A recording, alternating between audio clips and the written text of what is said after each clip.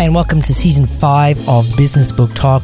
Hope you're going to enjoy this new season. I'm really excited about it. I'm sure you will really enjoy some of the books that we have planned. So let's get on with the show. Hey everybody, it's Bob here, and I've got Ben Parr with me today. Captivology, the science of capturing people's attention, and the title of the book grabbed my attention for sure. So, for fun, let's define what the heck is captivology, Ben? Captivology is, at its core, the science and psychology of attention and why we pay attention to certain people and products, and most of all, how to utilize that science to captivate others and to captivate your audience, whether you're a teacher, whether you're an entrepreneur, a marketer, a aspiring musician. Everybody needs attention for something because attention has become the fundamental currency of the modern economy. Yeah, and it's getting harder and harder because everybody basically has the ability to have their own broadcast network with podcasting and social media. Really, the problem is getting through a cacophony of redundant, stupid, ill-informed information to getting to the nuggets of gold that are getting hidden by all the garbage that's out there. Oh, it's so difficult for people nowadays to sift through the noise, and there's a couple interesting stats I've heard over the years. In my book, I talk about how in 1986 we were exposed to approximately 7 newspapers worth of information. About 70. By 2006, that number had grown to over 176. And I was at Microsoft last month, and they told me the number is actually now 7 full DVDs worth of information we're exposed to daily. Yeah, and basically the way the human brain works is at a certain point, it just automatically filters that stuff out. So there are thousands and thousands and thousands of pieces of information, branding messages, sales messages, personal messages that we're not even seeing. We're just totally unconscious of it and don't even realize it. What do you think is the best way for people to handle this onslaught of information? Is it to be more focused? Is it to really be super picky about the people they actually have on social media? What do you think is a good strategy? Well, it's about the It's a combination. There's probably two big things. One is the filters, to filter down to the information that you actually want because there's so much of it, and whether it's technological or personal. The bigger one, though, I think, is removing distractions, and the big issue right now is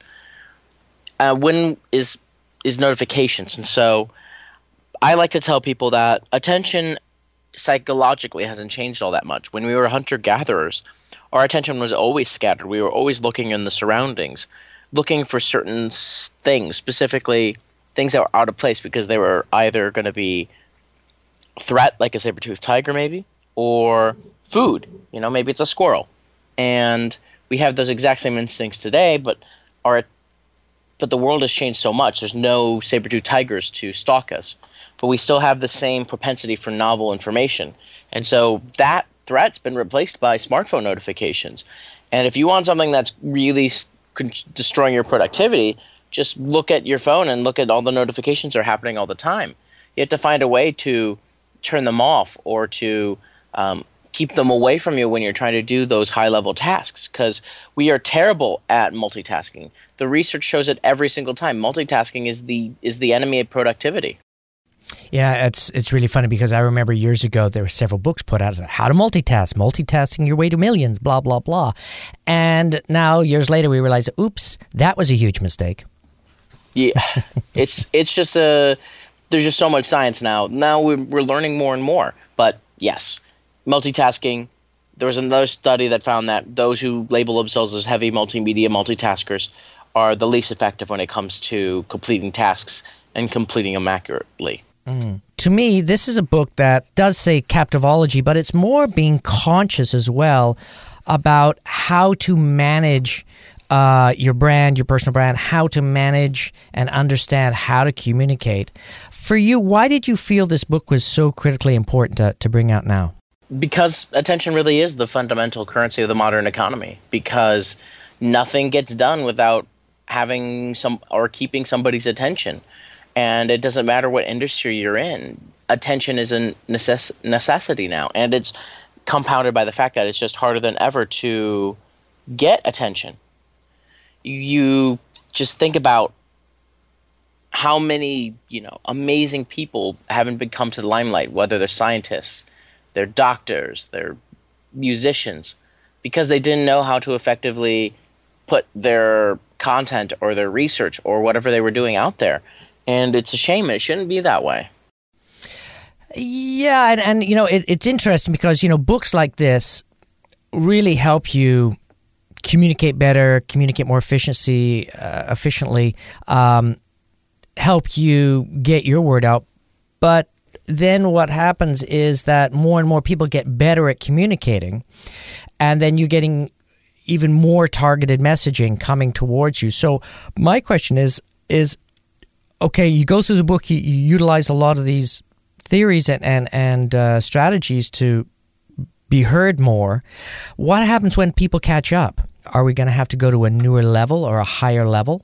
One of the things I talk about is understanding how attention works and how it's evolving. And so I've been asked this question before, and I don't think of it as an arms race as much as it is a learning experience.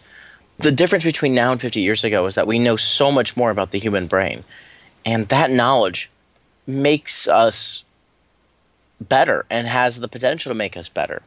I don't think of it as more information is going to make us more distracted over time. I think of it as we're going to adapt and evolve to this kind of information and really focus in on just the information that we really want. And expertise is going to become more important as an example.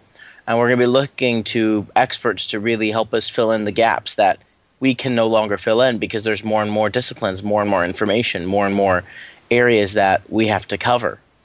And so I don't think of it necessarily, like I said before, as an arms race as much as a shared learning experience across humanity. You brought up a point there about, people being more focused. And I remember way back in the day in Toronto when I was a photographer, the whole thing there was you can't be a generalist. You can't shoot weddings. You can't do portraits. And you can't be a commercial photographer doing tabletop shooting. So it seems to me like it's almost become the same thing with communication. You have to become an expert in a wafer-thin specialty subject matter to have the ability to break through the bandwidth. And you can't be a generalist anymore. You can't just be spouting off on Twitter and on your other social media platforms one day about food, the next day about how to be a social media specialist, and then the next day about graphic design, and then the next day about something else, whatever grabs your attention. What do you think? So there's a balance here. First of all, my research, and I talk a lot about this in Captivology, shows that one of the triggers in my book is the reputation trigger, and it's that we pay attention to reputable sources, but specifically experts. When we're listening to experts, our brains literally start shutting down because we're basically offloading our processing power to the expert. They're a shortcut, and you think about it, it makes sense in some ways because if a doctor is telling us about a specific disease, we should probably listen to him or her because she's going to know more about it than we are. But there's a double-edged sword to all that. Now, in the modern world, when you're trying to be captivating and have people listen to you, establishing yourself as an expert in one or two key areas really, really helps. It's the difference between you going out for jobs and people coming to you. You still need some of the generalist knowledge, of course, though, because first of all, like in college, you need to know which direction you want to go. But I do recommend students they take a direction, they really run with it. The other thing is there are certain areas where generalists can be helpful in terms of, for example, entrepreneurship. When you're starting a company, you're going to have to know a lot of different skills really quickly. And I think of it less as being a generalist and becoming entrepreneurship is a unique thing where you have to become an expert in 10, 12 key areas really, really quickly if you want to succeed. And so I guess it is really about establishing expertise. It's just how deep can you go in a specific area versus based on the job, right? If you're going to be a mathematician, you better go very deep in math. If you're going to be an entrepreneur, you're going to have to go a little bit lighter, but in more areas that are going to matter. Yeah, that makes sense. And I think that's why a lot of entrepreneurs fail at the very beginning. You're a young entrepreneur, you do something, you fail, but you learned something, you've learned an ability to do something very, very well, whatever it is either bookkeeping or pitching for money or organizing a business or whatever. And then the next time you do a business is, oh, okay, I already know how to do that. So you push forward that, but then you realize, oh, but now I have to learn another skill set. And so entrepreneurs that are, older, 35, 45, 55, they've got this amazing skill set that backs them up. So when they go into situations, they say, oh, yeah, I can do that. And then it becomes more of a trust issue. And that's really what my next question is. I think there's a big thing about trust right now is people get burnt all the time with information. How do you be perceived as a trust figure with your core information and getting people's attention? So 2 interesting things. First one is that out of Edelman, the giant PR firm, they do an annual trust survey. And what they do is they try to figure out who do we trust the most and is trustworthy experts. And if you're interested in the subject of trust, I really recommend reading the Edelman Trust Survey every single year. It's really fascinating research. But consistently, over and over again, the number one type of spokesperson we trust is the expert, either technical or academic. And much higher. It's in the 60, 70% range than, say, CEOs, which are in the 30% range, and government officials, which are somewhere below in the basement. And so that establishing that expertise is also going to make you more trustworthy. Now, the big thing I think about when it comes to trust is deliver on your promise. If you're going to do or say something and you don't deliver on that, that's where you break trust. And it can be devastating. And I've seen it before, and you just have to, if you're going to do something, you better deliver and don't promise things you can't deliver. It's very funny, the concept of trust. As soon as you actually use that word to describe something you're about to do, it actually backfires on you. It's like, trust me, and then suddenly everyone's, ooh, why shouldn't I trust this person? So, it's a slippery slope there to try and get trusted. And you're right. It's like, oh, I'm going to do X, and then you do it. But if you're dealing with somebody that's not very trusting, or you have a new relationship with them, that's a very, very small incremental steps. What happens if you have to move forward relatively quickly? You're a new CEO in an organization, and you have to get the people on the C-suite to trust you and move forward. Or if you don't move them forward, or your agenda forward, you're not going to be perceived as a very good CEO. So how do you escalate trust? How do you escalate your agenda? Well, there's no way to escalate trust in the long term. That's by proving your actions. But I will say there are, I think about one thing I talk about in the book. And so here's a fun little thing. Research shows that if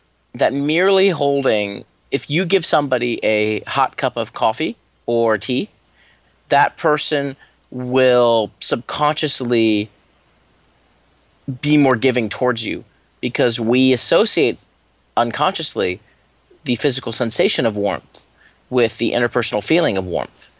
And that's like a little trick, but the bigger thing about it is simply getting people to like you. We work with people that we like. We respect people that that we're friendly with. We don't want somebody who comes in and starts barking orders. You've got to establish those relationships really early and listen to what their problems are. If you're coming in as a CEO, rather than you giving directives, you should be sitting down and listening to what your new employees are saying and what's going on and what is happening at the company, so that you can figure out the course and the direction to take things. Yeah, so true. And I think some of the best strategies are the simplest strategies, and it always go back. I do so many book reviews, and again and again and again, this comes up so many times, that it's about listening, not about blasting people and try to be the loudest or the sneakiest or the most clever. It's about generally listening to people with almost like an open heart and being earnest about it and say, oh, okay, I get your problem. Let's the two of us figure out how to solve that problem. And some of the best salespeople I've ever worked with or had the opportunity to chat with, that's their philosophy. They just do it naturally. Yeah, no, absolutely. it's hard to fake, friendship, honestly. So you just got to be active and proactive in getting to know your team, especially early on, and listen to their problems rather than you talk all the time. I want to dig down into the book. I mean, it's really nice that you've broken it down into all these different triggers. And it's surprising you didn't use the classic 8 triggers to success or whatever. So actually, you've got 7 here, right? Because you've got the first one is 3 strategies for attention, and then it goes trigger, trigger, trigger, trigger, trigger, trigger. There are 7 triggers and 3 stages to attention, and so 8 chapters. Okay, so the way that it's broken down here is you've got the attention at the beginning, then you've got the 7 triggers, and then you've got conclusion, acknowledgement, some notes and stuff like that. For you, what's the most important thing? Is for people to understand what attention is, or to really dig down into the triggers? Well, they're both important. I usually, if it's not a book I normally recommend people to go jump from chapter to chapter around like some people do. I would say the first thing people need to do is read the first chapter, which is about how attention fundamentally works. And I think that's more important than that. That's just fundamentally important to understand, both from an attention grabbing perspective and from a perspective of understanding how your own attention works, and understanding the difference between immediate attention, short attention, and long attention, and the memory systems that control each, and how each are manipulated, and then diving into the triggers afterwards. All of them are really kind of matter, but it's harder to understand the triggers without knowing how the stages of attention and how it works in the first place. Well, it definitely gives you a focus more than anything else. I mean, one of the things I and you kind of answered that already, is like, how should you read the book? And a lot of authors says, you can jump around or jump to the chapter you think works best for you. But in this book, really, because it's, even though it's an older concept, the way you're approaching it is in a fresh, new way with some amazing research behind it. Understanding what attention is seems like a pretty fundamental thing. So I know what attention is, but you start reading it and you realize, like, oh wow, attention is it's something you got to. And I hate to say this, you got to be way more attentive about attention. So for you, for our listening audience, what should they do to be more conscious of the concept of attention? I would say one of the key things to really realize, and attention and memory are intrinsically linked. And if you think about attention from a memory perspective, it's going to be easier. And so if you don't remember something, you did not pay attention to it. That's the pure one-liner of it. And so these different memory systems control different types of attention. Like short attention, which is our short-term focus, is controlled by working memory, which is our short-term memory system that helps us remember content in the short term and then helps us encode and decide which things go into long-term memory. And knowing how short-term memory remembers things, for example, when you talk about phonological or sounds or words, repetition is actually the way we typically try to remember things short-term, versus visual spatial attention, which is much more about items that stand out in key scenes.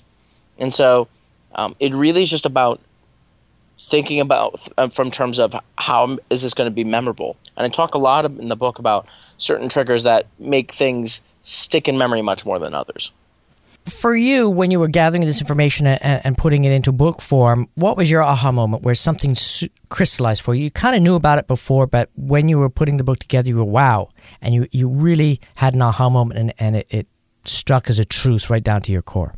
Oh, a book is like 100 aha moments and 400 bash your head into a wall moments. I don't know if I had a single one. I had lots of little ones. For me, it was when at the very end when I was doing some of the final interviews after doing my research, and all the final interviews were falling into line with the 7 triggers. Because it took me a while to figure out what the triggers were, because it's not me picking them randomly. It's me going through all the scientific research and the dozens of interviews to find the common themes, and those are the 7 common themes. And it was a relief when I did one of the interviews, and it was just like, they just hit every single one of the triggers. I feel so much better. I actually got them all. Let's talk about the triggers because everybody's saying, what are these 7 triggers? So let's just touch on them very, very lightly. Go through the list and explain in 1 or 2 sentences what each trigger is, and then we'll go deeper into a couple of them. So, all right, I'm going to give a very quick overview then.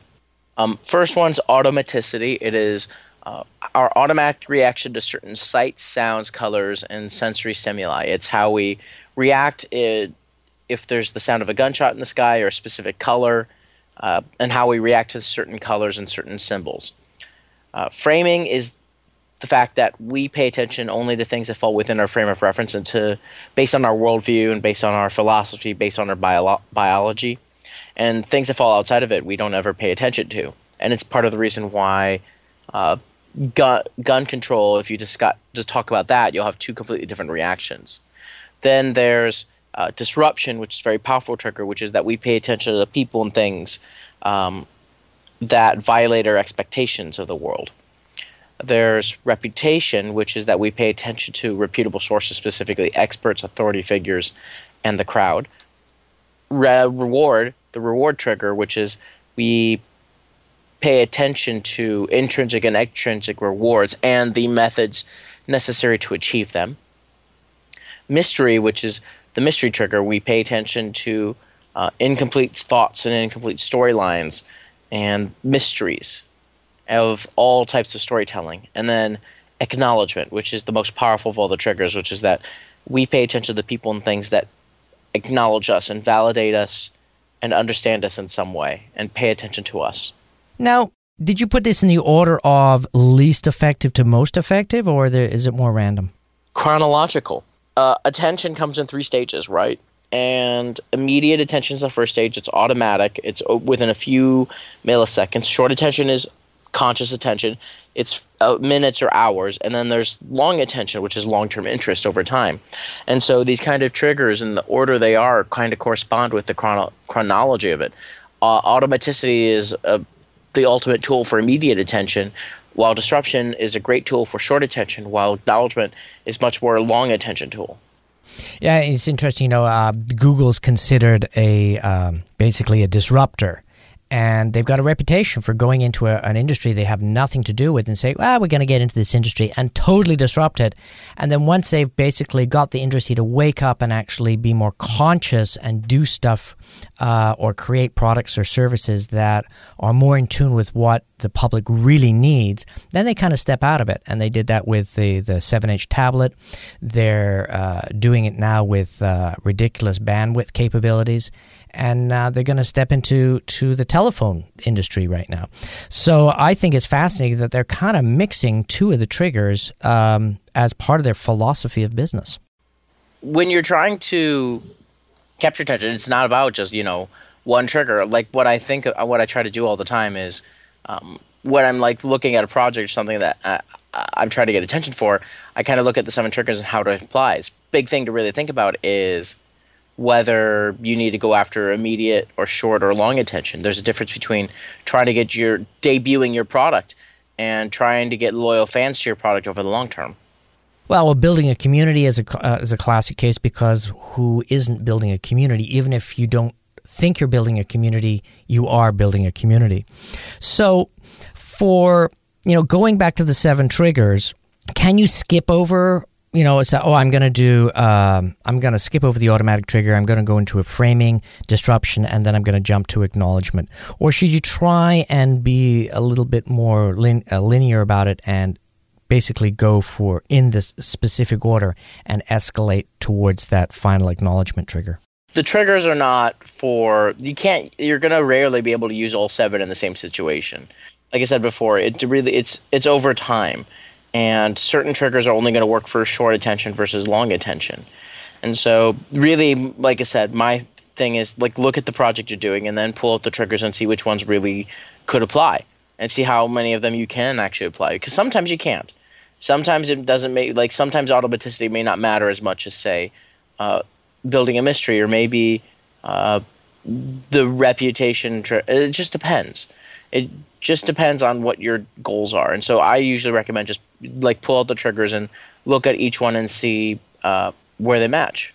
you could also look at it this way as well, as being conscious of the triggers, the way you approach a project or approach something you're trying to get out there in a totally different way, because at least you have these things that you could be focusing on, whereas before you may have been doing an advertisement and then a follow-up blog series and then sending out your salespeople to make telephone calls and then wrapping that around a story and eventually having a big launch and blah, blah, blah, blah. If you're more conscious of it, it's way more strategic how you and when you introduce different key communication devices to get your message, number one, breaking through the crowd, and then number two, having people actually remember that message. Well, it's the remembering of the message that's, I think, a lot of people forget a lot of times. Because, as you and I both know, it's not enough to have people pay attention, say, to your commercial, your ad. It's got to convert people into customers and users. And way too many brands forget that over and over again. And there's little techniques and some bigger ones that make things stick into memory. For example, in the mystery trigger, I talk about the Zegnarik effect. And this comes from a Soviet researcher in the 1950s called Bluma Zegnarik, who discovered that we have a much stronger memory for incomplete tasks. And it just shows that when a task is incomplete or you have a cliffhanger, you have a much stronger memory of that item and it sticks in your brain for longer, and it's much more powerful in long-term retention. The bizarreness effect has also an impact, which is the things that are more bizarre both capture attention and stick in memory a lot longer. And it's partly because of our defense mechanisms. We're always looking for strange and bizarre things because it could be a potential threat or could be potential food. Wow. As you're talking, I'm thinking back to all these things, all these different projects that I'm doing, and I'm getting all these memory triggers going on. It's like, oh my God, now that explains this, and oh, now I know why that works so well. So by reading the book, it shifts your consciousness about why things work and how they work on a day-to-day level. It's definitely shifted the way I've thought, and made me more conscious of my attention and how it works and how the attention of others works. And when I look at a campaign or something that goes viral, I have a different kind of understanding of why it is, why it's captivating, that sort of thing. Yeah, be able to break down stuff so you can understand them in a more core way makes a huge difference in your ability to learn and become a more refined or more focused expert for that particular field. So regardless if you're into the field of communication or you're a CEO, if your job is to teach children, all the knowledge that is in this book, more than anything else, I think, awakens the possibilities to be way more focused and be a much better communicator. Attention, as I've probably said multiple times in this interview, is fundamental to every industry. Teachers, for example, make this very common mistake in communications, which you also mentioned, which is that they put tons of bullet points in their slides. And what that promotes is divided attention. You're trying to make your students divide their attention between you, the speaker, and the notes on the screen. And you're never going to win. And in fact, neither do the students, because their attention is split and their ability to encode that information in memory is much weaker. The best kind of slides are ones that have no bullet points, that only have a few words, that only have some images that kind of exemplify the point you're trying to pass across. It just always baffled me. The teachers would put all the information on bullet point slides, because why would you listen to the teacher when it's all right there? You want people to listen to you to absorb that information, because they're going to remember it much better that way anyway. It's just a better communication tool. It just baffles me. Well, and then there's also meetings I've been into where it goes one level beyond that, where the guy actually hands out printed versions of the PowerPoint, where you don't even have to look at the person. You can just spend the meeting going through the bullet points, which is a horrible way to try and get the information across, because the bullet point has no value, has no pure communication value, because it needs an explanation by the expert. So it's all ass backwards. I mean, I know so many organizations that hate PowerPoint presentations. Number one, they're boring because they're not done right. And number two, they don't get anything out of them. So I think, there's a real fundamental problem with the way people communicate in an office to a group, even in telephone conversations. There's no agenda, there's nothing planned, there's no goals. So it kind of waffles on. Even if they're at a special presentation and it's the CEO coming and he's got some points that he wants to do, if he's got a PowerPoint presentation behind him, even they're not focused because they're constantly thinking, oh, have I got the order in, have I got it in the wrong order? Have I talked about bullet point 4 instead of bullet point 3? Instead of just having a big graphic with one huge keyword that is a reminder about the speaker about what they're going to speak for the next 5 minutes, glances, oh yeah, talk for the 5 minutes, wrap up, and then click to the next slide, and then you've got another graphic that basically is very, very powerful, and people's mind gets jolted, and they say, oh, okay, now I'm going to concentrate about something totally new. It's just frustrating. There's nothing inherently wrong with actual PowerPoints and actual keynotes. It's when people start throwing the bullet points and tons of words. Just rule of thumb. There should not be more than 5 words on your slides. It should be an image or just a few words that emphasize your key points. My style is a little bit different than most people's presentation styles, but you don't need, like, it's supposed to enhance the presentation with animations, with images, not with more words. Yeah. I mean, there's, and you know, not to beat up people that have a hard time presenting, but really there's nothing worse than somebody having all these bullet points and they actually turn and read the bullet points for the people that are looking at the screen. It's wow, let's be bored, let's fall asleep, and let's start thinking about anything other than what you're trying to get across. Hopefully with the book they'll be able to figure out a way to drop that. It just takes time and practice. You just have to get away from that habit. Yeah, absolutely. Now, you interviewed a ton of people, and I know this is a totally unfair question, but did you have a favorite interview, an interview that, wow, that was awesome? I actually get asked that question more often than I thought I would. So, no, there are some interviews that were just really fascinating, not because everyone I interviewed was fascinating, but some people I never thought I'd have a chance to sit down with or just had a different perspective, which is what I really value. And so, for example, Shigeru Miyamoto, the creator of Super Mario, was a fantastic interview. And, you know, he created Super Mario, Zelda, Link, Metroid, Pikmin, Star Fox, all the classics. And he went into, like, great detail about why he thought Super Mario had become so popular, about, you know, why it had captured our immediate attention, our short attention, and long attention, why Mario was, you know, the icon it is today. And, you know, one of the interesting things, for example, I learned was that when he first created Super Mario, the technology restricted him to only 16 by 16 pixels. And so that was all they had to make Mario. And, you know, what Miyamoto and his team is, they ran with that. So how do you make a character distinctive when you have only that much space? So first thing he thought about was, in the 16 by 16 pixels, you can't see noses. You have to make it big. That's why Mario has a big nose. But it's hard to define when they try to do it, so they put a mustache on him. So that's why he has the mustache. Then they put on the cap because you can't do hair in 16 by 16. So that's why he has the red cap.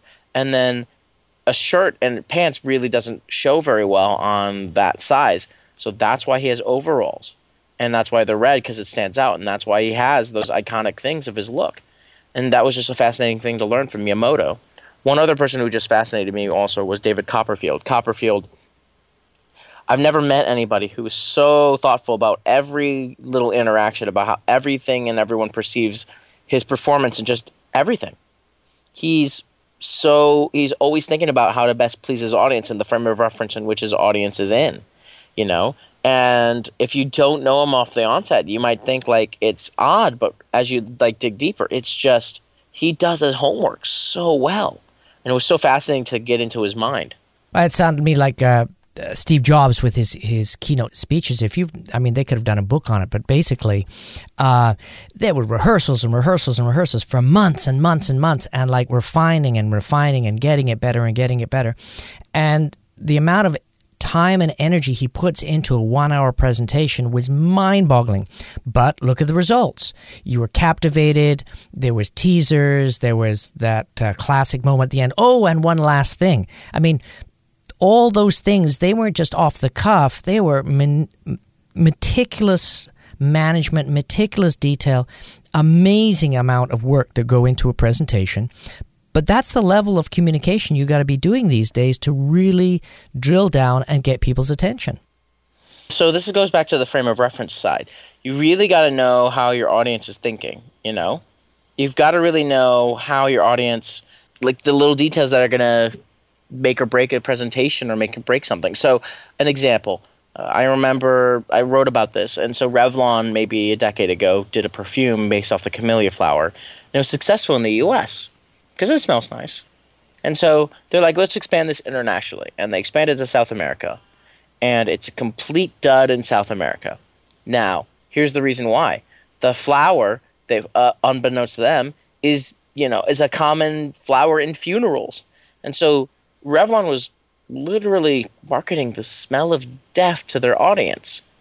If that little detail, if they'd even done the research to figure that one out, they would have never come out with that perfume there.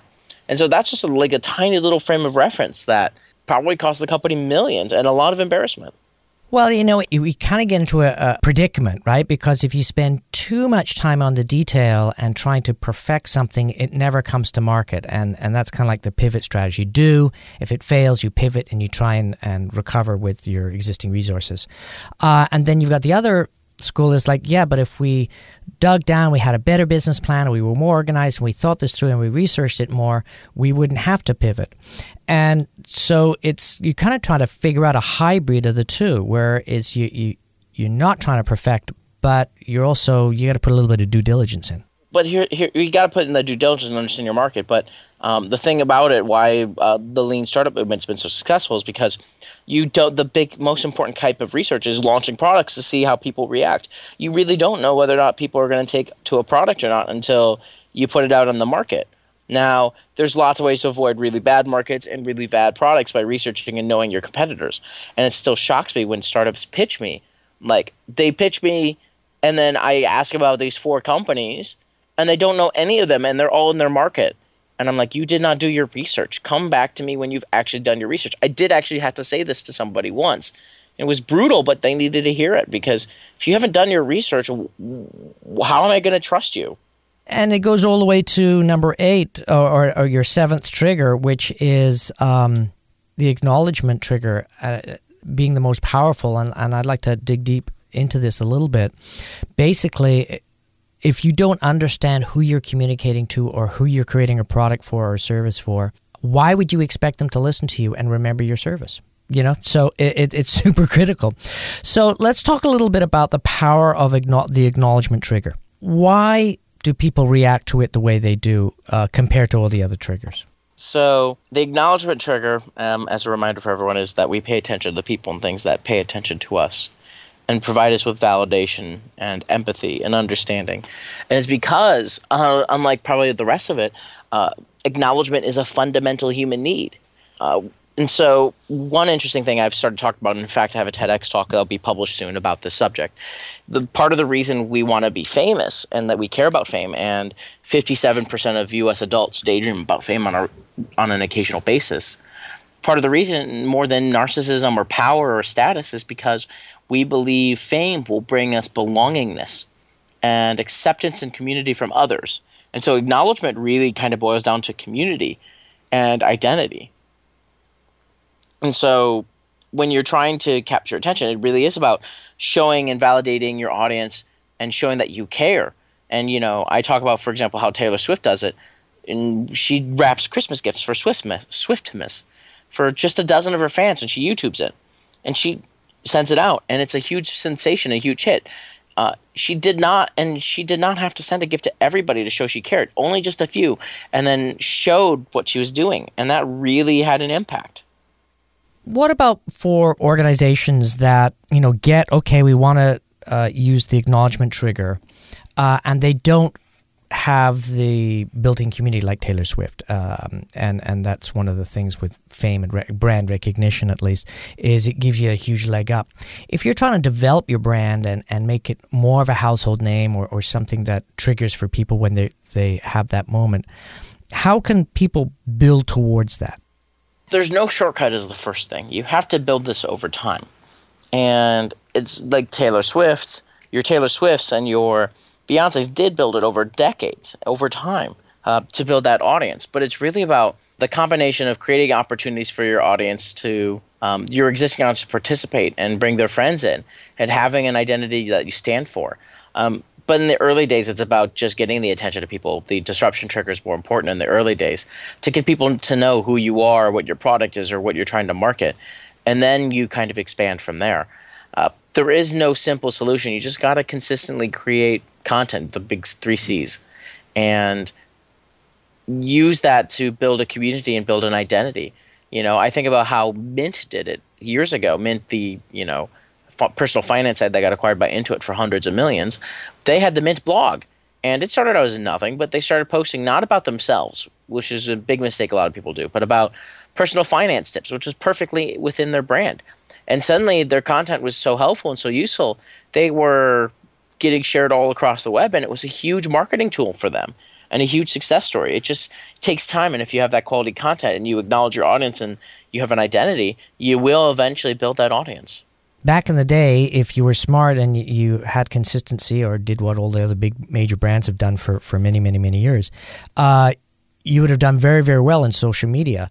But these days, and this takes us all the way back to the beginning of our conversation, there is so much stuff out there. There is so much dross.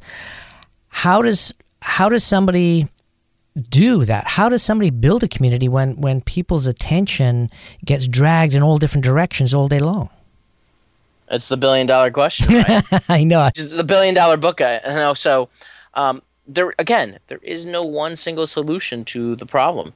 You've got the disruption trigger will get people to shift their attention. The framing trigger will help you understand what they're looking for and providing value. In the end, it's really just providing that value and providing those incentives and rewards that will get people to go through the process. One of the big things in communities I should have mentioned before is the reward trigger, and how people use not incentives but post-action rewards to delight audiences and reinforce behavior, because post-action reward is a reward you receive after taking an action without you knowing it's going to happen. It's a surprise.